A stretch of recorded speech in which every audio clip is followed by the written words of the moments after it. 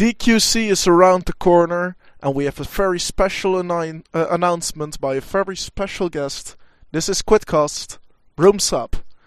So, I have two guests today, Julianne from the Dementors, and our very special guest, Jack Leonard from Quidditch Premier League. Jack, welcome. Hi, thanks for having me on. Jack, you have, like, for the people paying attention to the Quidditch groups, you've had a very special announcement. When we're recording this, it isn't announced yet, but of course, when it's going live, it is announced. Can you please explain?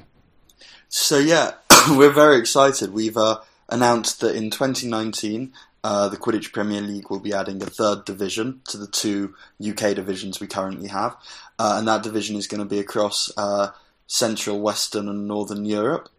We're going to be having a team based out of Paris, Lille, Brussels, Amsterdam and Cologne. And it's really exciting. I can't wait for everyone to get started and to get involved, and hopefully the reaction will be really huge. It sounds amazing. Can you explain what the Quidditch Premier League is right now? So it started out as essentially seeing that there wasn't much going on in Quidditch, at least in the UK, during the summer.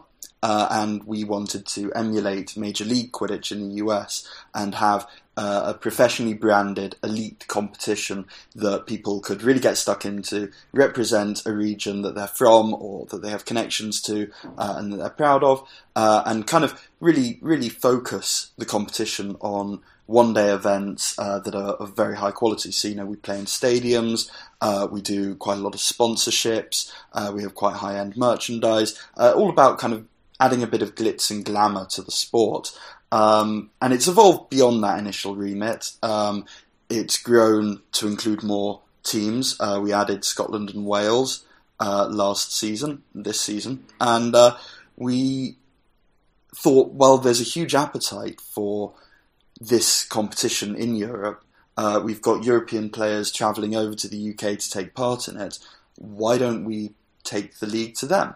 So then it was a case of looking at how we could do that. Obviously, the European Quidditch landscape is very different to the UK landscape in terms of scheduling, in terms of demands, in terms of what aspects go down well or not. So it's needed to be a product that's been tailored for this new audience. But I think we've come up with something that will hopefully get everyone very excited. It means that people can now take part in the Quidditch Premier League if they're based in more further afield places than just on the UK mainland. That sounds amazing, and you have 5 new teams. Paris in France. Lille, is that still in France or is that already in Belgium? I don't know. That's Lille in France. Okay, yeah, my geography is really bad. I've confused it with Liège in Belgium. But Lille in France, then you have Brussels in Belgium, Amsterdam in the Netherlands, and Cologne in Germany. Yes. So since I'm from the Netherlands, I have to play for Amsterdam? No, so you actually touched on something that was a real concern of ours. Ultimately, you're playing across 4 different countries, and that is easier in some ways than travelling around the UK because the transport systems in Europe are much better, but it's still a serious commitment. So we wanted to minimise that and make sure that if you were signing up, it didn't really matter who you ended up with. And for that reason, we've moved away from the geographical catchment areas that we have in our UK divisions, and instead this season in Europe coming up, what we'll be doing is trialling a draft system. So if you want to try out for the Quidditch Premier League in Europe, you sign up for at least 3 of the 5 teams, but you can try for all 5 of them. Tryouts are in person or video, and they're all centralised in one location. So that means you don't have to travel ridiculous amounts. You don't have to travel multiple times to try out for multiple teams. And not only that, but it means that you're seeing combinations of players of skill sets that otherwise wouldn't be seen really on the European continent. And that means that let's say you're used to playing with the same 10, 15, 20 people, and you felt that, okay, I've kind of grown to however far I can get with these people. You now have an amazing opportunity to play with players from France, from Germany, from Belgium, regularly at a high level and in relatively high stakes matches. And I think that opportunity is something that will really help you as players and Quidditch as a sport in the regions we're starting in really develop quite quickly. That sounds amazing, especially because development in the Netherlands is quite low at the moment. If you see compared to Belgium, compared to France, compared to Germany, we're not. We just have 6 teams, one of which is playing their first tournament this weekend. It's not. And our EQC team did not win a single match, so we have never won a single EQC match, I believe, in the entirety of the QNL's existence. But does that mean that there is a chance that no Dutch players will be selected, because also the entire Amsterdam team will be full of Germans and Belgians and French people? Well, as much as we are mixing things up and making sure that, let's say you live in, I don't know, Cologne, and you end up getting drafted for the Paris team, and we want to make sure that that's accessible and fine, we do want to make sure that there is a sense of belonging and a sense of pride, of almost regional attachment. So we're going to be working with our first set of managers when we appoint them towards the end of this calendar year to find out kind of what the right balance is for that, whether we need to put in quotas to make sure that people are representing their home regions as much as we can, or whether we want to depart from that entirely, or whether we just want a quota across all 5 teams to make sure that somewhere these players are being represented and finding a place, and it's not just a friendship club. But our experience from working with our managers in the UK has been unbelievably positive, and so much so that we've actually rolled out more ambitious plans for things like shared tryouts, for things like secondary teams, for sharing tryout notes, so that managers across the league can really pick the best and the brightest out of the people who have applied to the QPL. So that's something we're very confident will continue when we move into Europe. It's something we're very excited to kind of work with our managers to find what works for their teams. And it's something that you'll be hearing a lot more about as we move forward with our plans. That sounds amazing, and what I really also liked is you already have 5 teams, 5 names, 5 logos. Where did all those ideas come from? So we have had the idea to launch in Europe.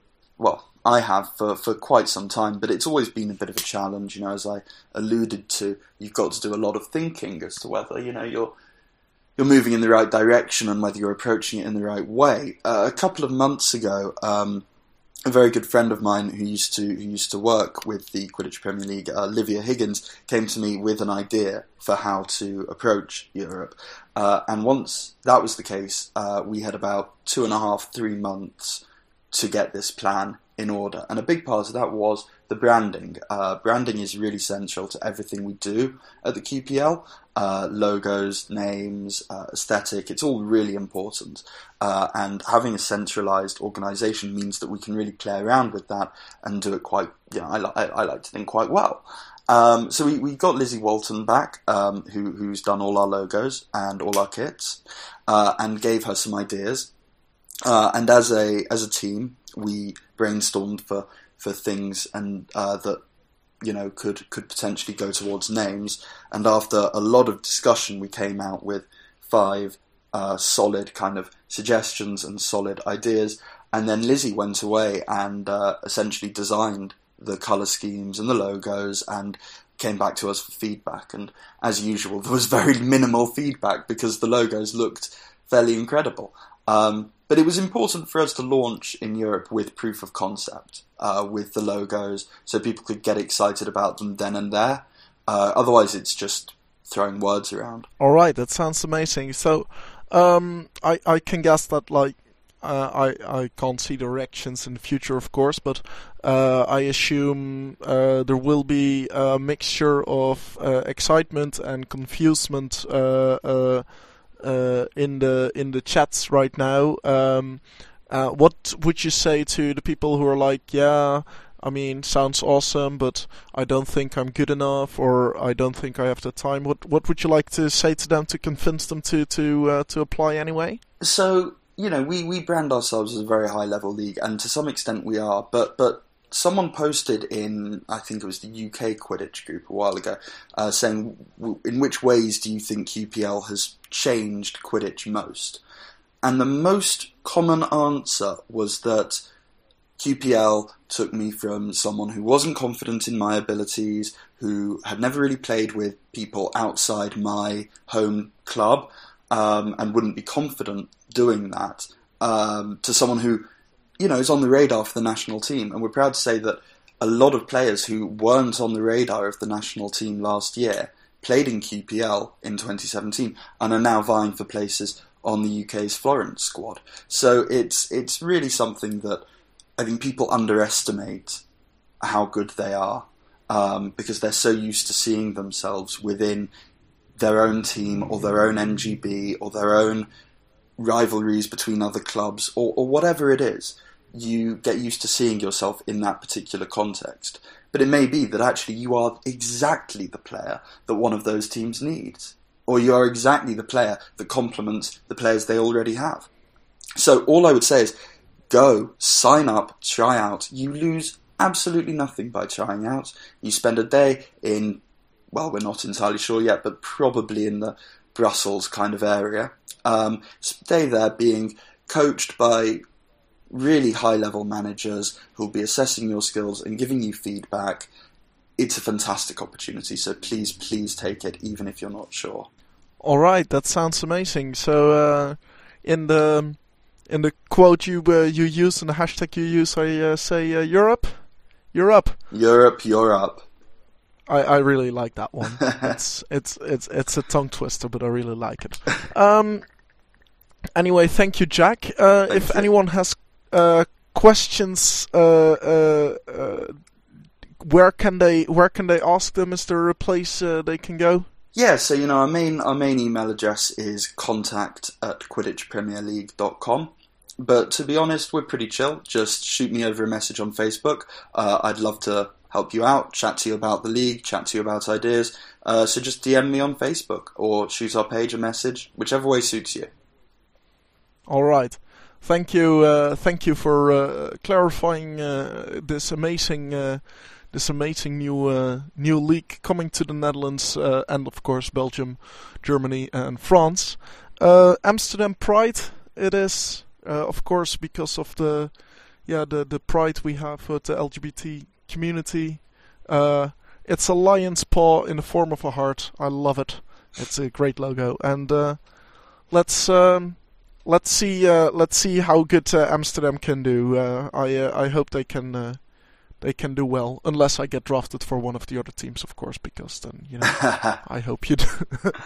Anyway, we of course have another great thing happening this week. It is of course the national championships, DQC, Dutch Quidditch Championships, in Enschede, in my hometown, where 6 teams, for the first time ever, 6 teams will compete in also for the first time, 2-day tournament, which shows that also Quidditch in the Netherlands is growing. So a first tournament in Enschede, the first 2-day tournament, the first tournament with 6 teams, and I'm really excited about it. We just had a live draw with Nick and me determining the pools, and it has been that we have now the pool with the Nargles, the Ravens, and the Werewolves, and the Dementors, the Testrals, and Lumos.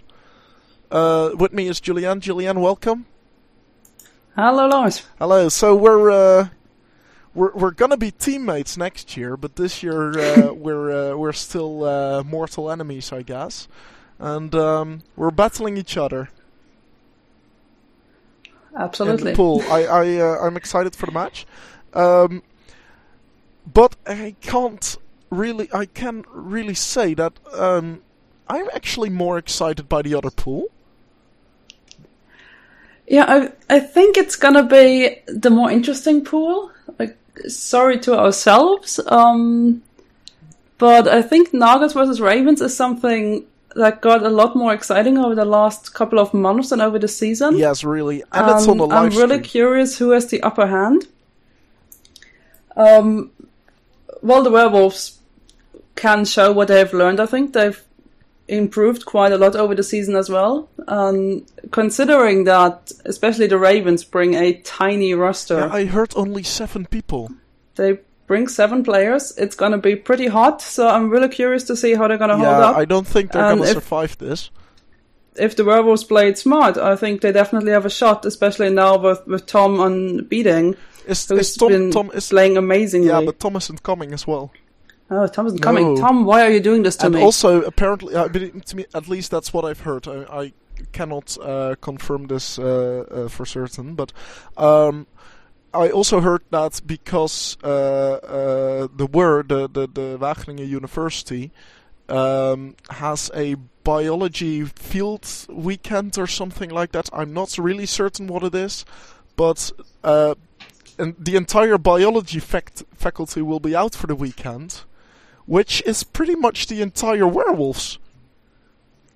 Well, they have a lot of players from molecular life sciences, so I think they should still be fine with a couple of them. Yeah, but I've heard that also the Werewolves have a big impact in their roster because of this weekend with biology.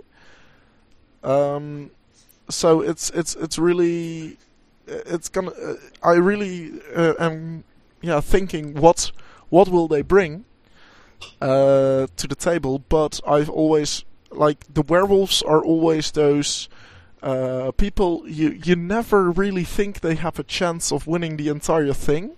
But if there is a disruption, if there is a surprise result, it's because the Werewolves is winning from one of the better teams. So yes, they have a habit of upsetting and surprising teams. I recall it from the EQC qualifier when they beat us in our very first game, and we did not expect that. So and I'm pretty sure that threw us off course a bit. Yes, the Werewolves beat the Dementors, the Werewolves beat the Ravens before in an upset. And I mean, the upsets, that's where the game's going to be, right?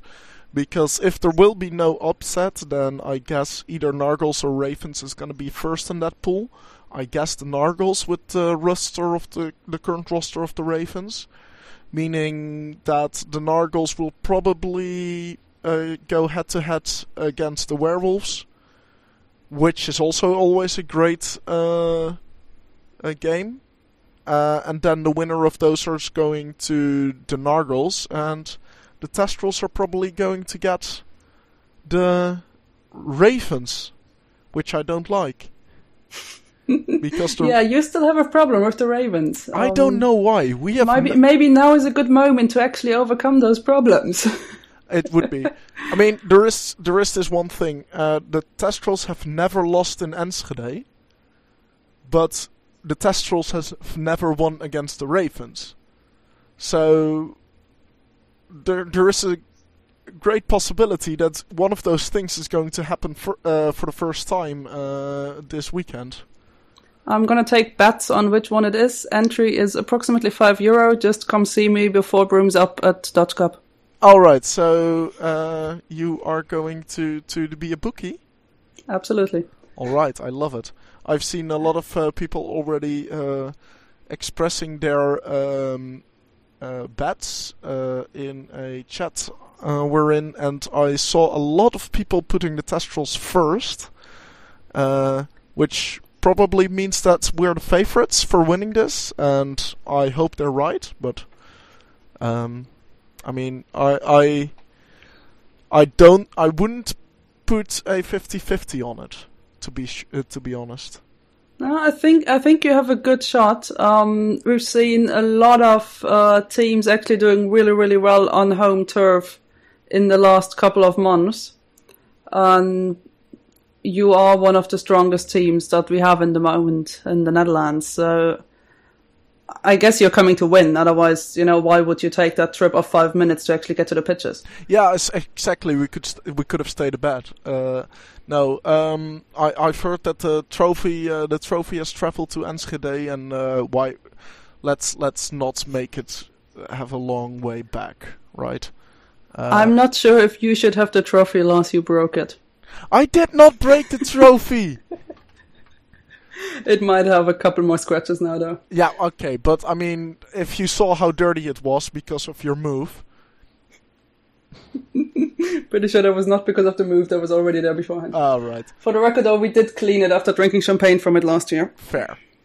Oh, I should buy some champagne, just to be sure. Yeah, just make sure when you fill it in the cup and you try to dunk it over Alex, don't miss him.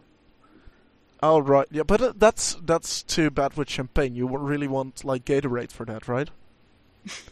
Jack, what do you do with QPL? So we actually bought a load of cheap Prosecco and shook it up and figured that it would look really good in pictures because no one would be able to tell it wasn't champagne.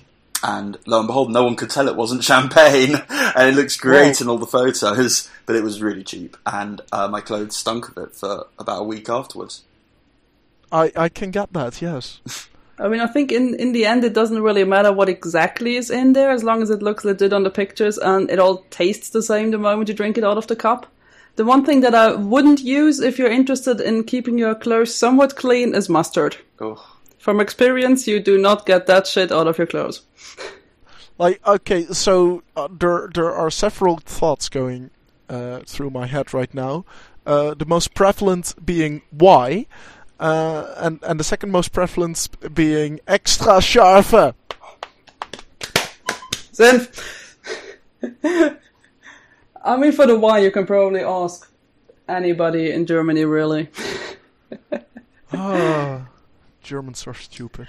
It was fun. We will not do the Zenf again. I think if we would have done it again, the IQA would ban us from tournaments. And I've heard from Jack that's not necessarily fun. Oh, that doesn't sound like something the IQA would do. What, banning people from tournaments? No, they're very measured and reasonable. Have you been banned from other tournaments except for EQC? I wasn't banned from EQC. You were banned from the turf. Yeah, I was allowed back in if I wasn't selling. No. Fair. No, the IQA are they're going to run a great event in Florence. I'm very excited for it. Yeah, well, I kind of hate the IQA currently with their Florence stuff. I mean, it's so fucking expensive, everything.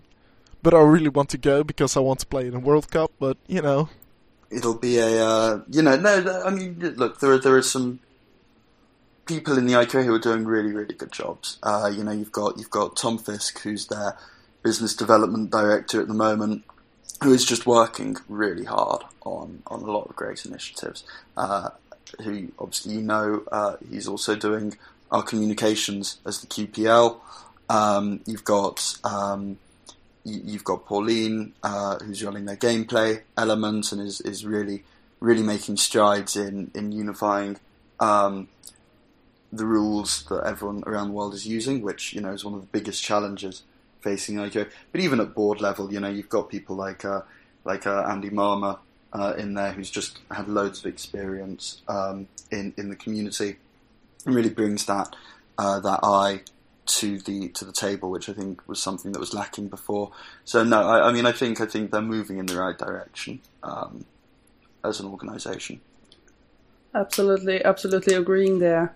Even when it comes to finances, I know finances is the one topic where everybody is kind of bashing the IQA, because that is where you notice what the IQA is doing, because they want money for the events that they're doing.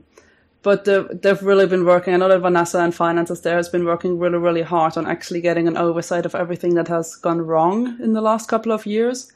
So I think they also deserve maybe at least a little bit of trust that they're trying and want to make it better. I completely agree with that. And actually, I'm one of the harshest critics of the IQA. Not because I hate the IQA, but because I love the IQA. I think the IQA is so vital if we want any forward movement as a sport.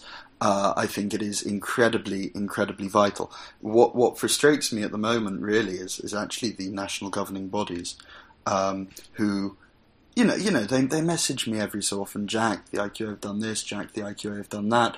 And I say, okay, can I publish this in the Quidditch Post? And they say no. And I'm like, so why are you telling me? You're just making me annoyed. and I mean, I get that. I do. They're a frustrating organisation. They're a frustrating bureaucracy. All bureaucracies are fairly frustrating. But what annoys me is the IQA have now turned around and said, well, we need all this money to run for the next 2 years so we can do all these important projects that you can't do on your own.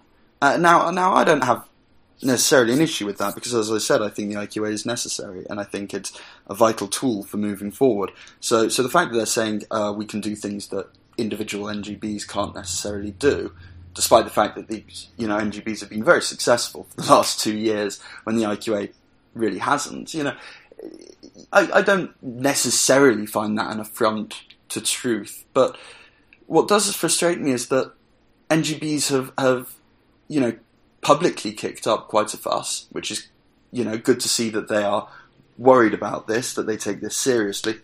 And it's good to see that, because it's their members' money, you and I, we're not members of the IQA, apparently. It's the national governing bodies. So the IQA, their new PR line is actually that they're not answerable to the community, but only to the NGBs, which, again, is fine. But that places a burden on the NGBs to hold the IQA accountable. And from what I've seen is, if this money isn't well managed, if the event isn't well run, and if the big ambitious plans that the IQA are promising don't come to fruition, then I see very little tangible promises from the NGBs to their members, to people like you, me, and everyone else, that they're actually going to do something, that they're actually going to take action. Because if not, then, well, why bother? Might as well just keep writing angry Facebook comments. But the NGBs have the power to turn around and say, actually, no, this isn't good enough, this needs to be sorted, we need to think of another solution. And the fact that everyone is so unwilling to say, yeah, okay, if this doesn't work, here's what we're going to do. And, hey, members, if they've taken our money, which is your money, and misused it, here's how we're going to have your backs. The fact that they're not doing that is quite disappointing, I have to say. I think it highly depends on the different NGBs.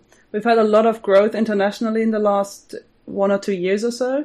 A lot of the NGBs are still rather uncertain about what they're doing and what they can do. I mean, which we also see in the Netherlands, yes. To tell maybe Jack the backstory. Of course, I mean it's publicly known, right? I'm not that public, so I'm not sure. Well, I mean, I'm not an official QNL thing. I can do what the I want. yeah. I'll bleep it out. But the Dutch teams, because apparently QNL, the members of QNL are also not the members of QNL. We cannot do anything about QNL, but the teams are the members. But the teams have right now said to QNL, you cannot spend any more money without our permission first, because you don't seem to... We can't see what you're doing with our money because you don't account for your money. So right now QNLs pretty much have their hands tied by the teams, which I think is quite a good thing. Okay, but whether it's a good or a bad thing, that is an example of members of an organisation, of a federation, turning around and saying, okay, on behalf of our members, we are turning around and saying, you need to sort yourselves out, or else we're not going to continue to allow you to run this community, or at least run in the way that you have before.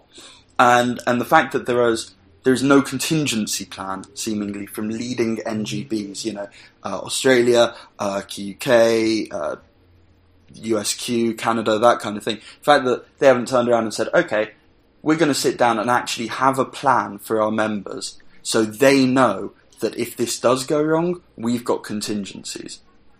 Because otherwise, people like you and me, who aren't members of the IQA, are trusting the IQA with this money for 2 years, with no contingency plan devised by the people who represent us within that organisation.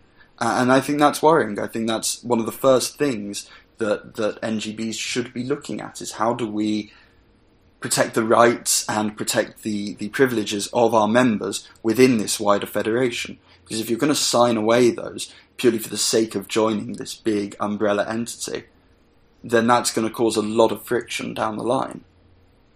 Yeah, I get that, but the thing I also hear what I hear you say, and I think there's the problem, is when you say like the big NGBs like USQ and Canada and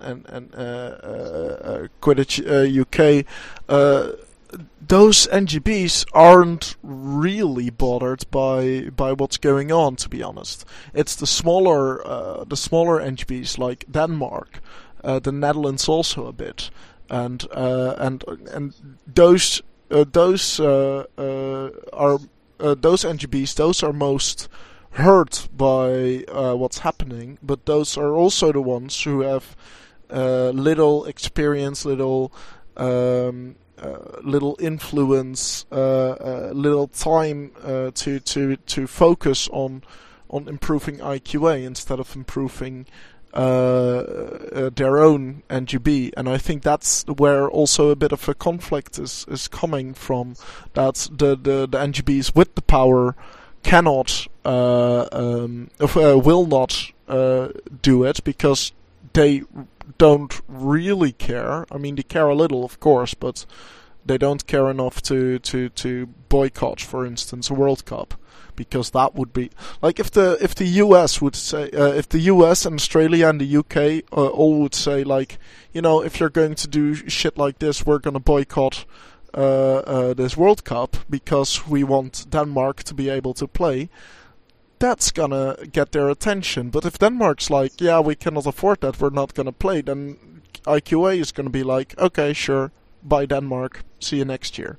That's a bit where it's coming from, right? Yeah, and I think you're not entirely wrong there, but I think when this whole crisis hit, and everyone was very upset, I think it was heartening to see that some of the people taking the lead in trying to mediate with the IQA, in trying to run mentoring sessions to get campaigns going, that kind of thing. I think that was really heartening to see that they were actually from places like Australia and Germany and the UK and that kind of thing. I think it would be a saddening assessment of our community if we thought that, well, just because it doesn't matter to the big NGBs, it won't matter to the community as a whole. I think that's obviously true to some extent, because it's true in any power dynamic where you have larger and smaller organisations. But I think it's maybe a bit too damning initially. Of course, yeah, I'm painting a really bad picture here, of course. But it's just saying that, like, for the IQA doesn't really care if Denmark doesn't play. No. They do care if the US doesn't play.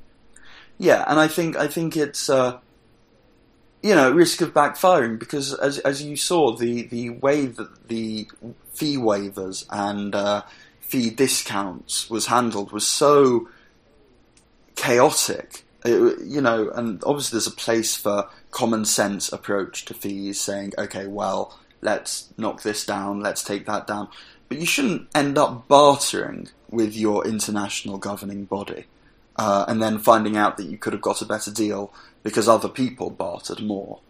I think that's really, really sad to see. Yeah. Because you're now in a situation where the fees, having been hiked up so much to pay for this event in the next 2 years, now won't have made that much of a difference because so many waivers have been offered and so many discounts have been offered. So why put yourself through the bother in the first place? which just seems like... Well, I mean, to be fair, there are some larger NGBs that have paid the full fees, that could pay the full fees. And that is money that goes in the organization of the tournament that smaller NGBs do not have to pay. And I think that's a good thing. The discounts were definitely all over the place and completely intransparent. And that was one mess that should be cleared up for the next time. But I think it's definitely a good start to say those NGBs that have the money and that have the opportunities, that have the partners, if they can chip in more so that smaller NGBs don't have to pay as much and can still attend. As Team Germany manager, I'm all in for that. I'm sure all large NGBs would agree with you. Obviously, with a slight caveat for the idea of travel distance. It's one thing for a large NGB like Germany or the UK. US still has a pretty significant travel issue to get around and that kind of thing. But, those are things that should have been looked into. And they shouldn't have been looked into 3 months before the event. And, so I think as much credit as we want to give the IQA right now, and they are, as we outlined, doing some really good work, I think it does bear reminding that there is a very good chance that the next 2 years won't be plain sailing for them, that they will make repeated mistakes. And if that is the case, then we do need to actually think, well, what is the best way to run this sport internationally? What is the best model for it? And perhaps look to other leadership if necessary. All right, so Jack Leonard being president for IQA? No, I'm very happy with QPL. I don't think that's going to happen ever. No, I did almost end up working for the IQA a while He's going to lead to mutiny one day. No, I mean, look, the IQA is a fantastic organisation, and I don't think it gets much more prestigious than that if you did want to volunteer. I don't think that's the issue with finding volunteers for the IQA. I think the issue is that there's a really obviously toxic culture that surrounds the organisation. But once that's sorted, and I think it will be once they dissolve and recreate the organisation, which is planned for September, I believe, I think you'll start to see a lot more high-level volunteers going into the IQA, which can only be a good thing. Let's hope so. Let's hope they improve. Anyway, the QPL, of course, a way more streamlined run organisation, I believe, is coming to Europe. DQC is coming up with 6 teams an entire weekend. Sounds like a great weekend. I hope the trophy will stay in Enschede, of course. But whoever gets the trophy can